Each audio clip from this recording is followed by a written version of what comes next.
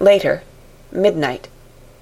Mina has been bright and cheerful all the evening, so much so that all the rest seem to take courage, as if infected somewhat with her gaiety. As a result, even I myself felt as if the pall of gloom which weighs us down were somewhat lifted. We all retired early.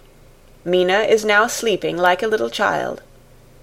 It is a wonderful thing that her faculty of sleep remains to her in the midst of her terrible trouble.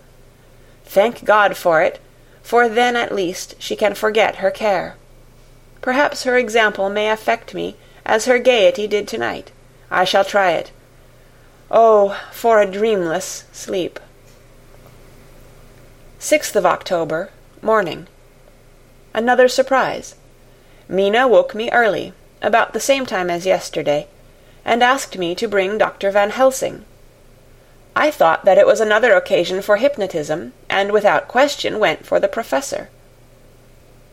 He had evidently expected some such call, for I found him dressed in his room. His door was ajar, so that he could hear the opening of the door of our room. He came at once. As he passed into the room, he asked Mina if the others might come too. "No," she said quite simply. "It will not be necessary. You can tell them just as well. I must go with you on your journey." Dr. Van Helsing was as startled as I was. After a moment's pause, he asked, "But why?"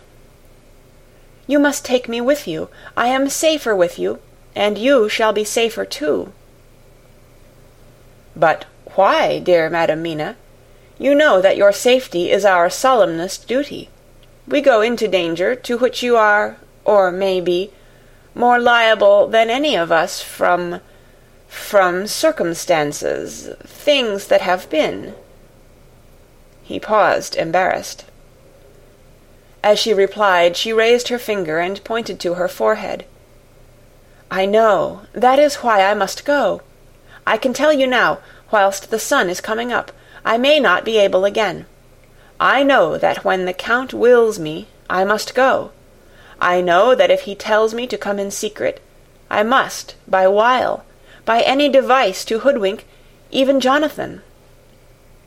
God saw the look that she turned on me as she spoke, and if there be indeed a recording angel, that look is noted to her everlasting honor. I could only clasp her hand. I could not speak.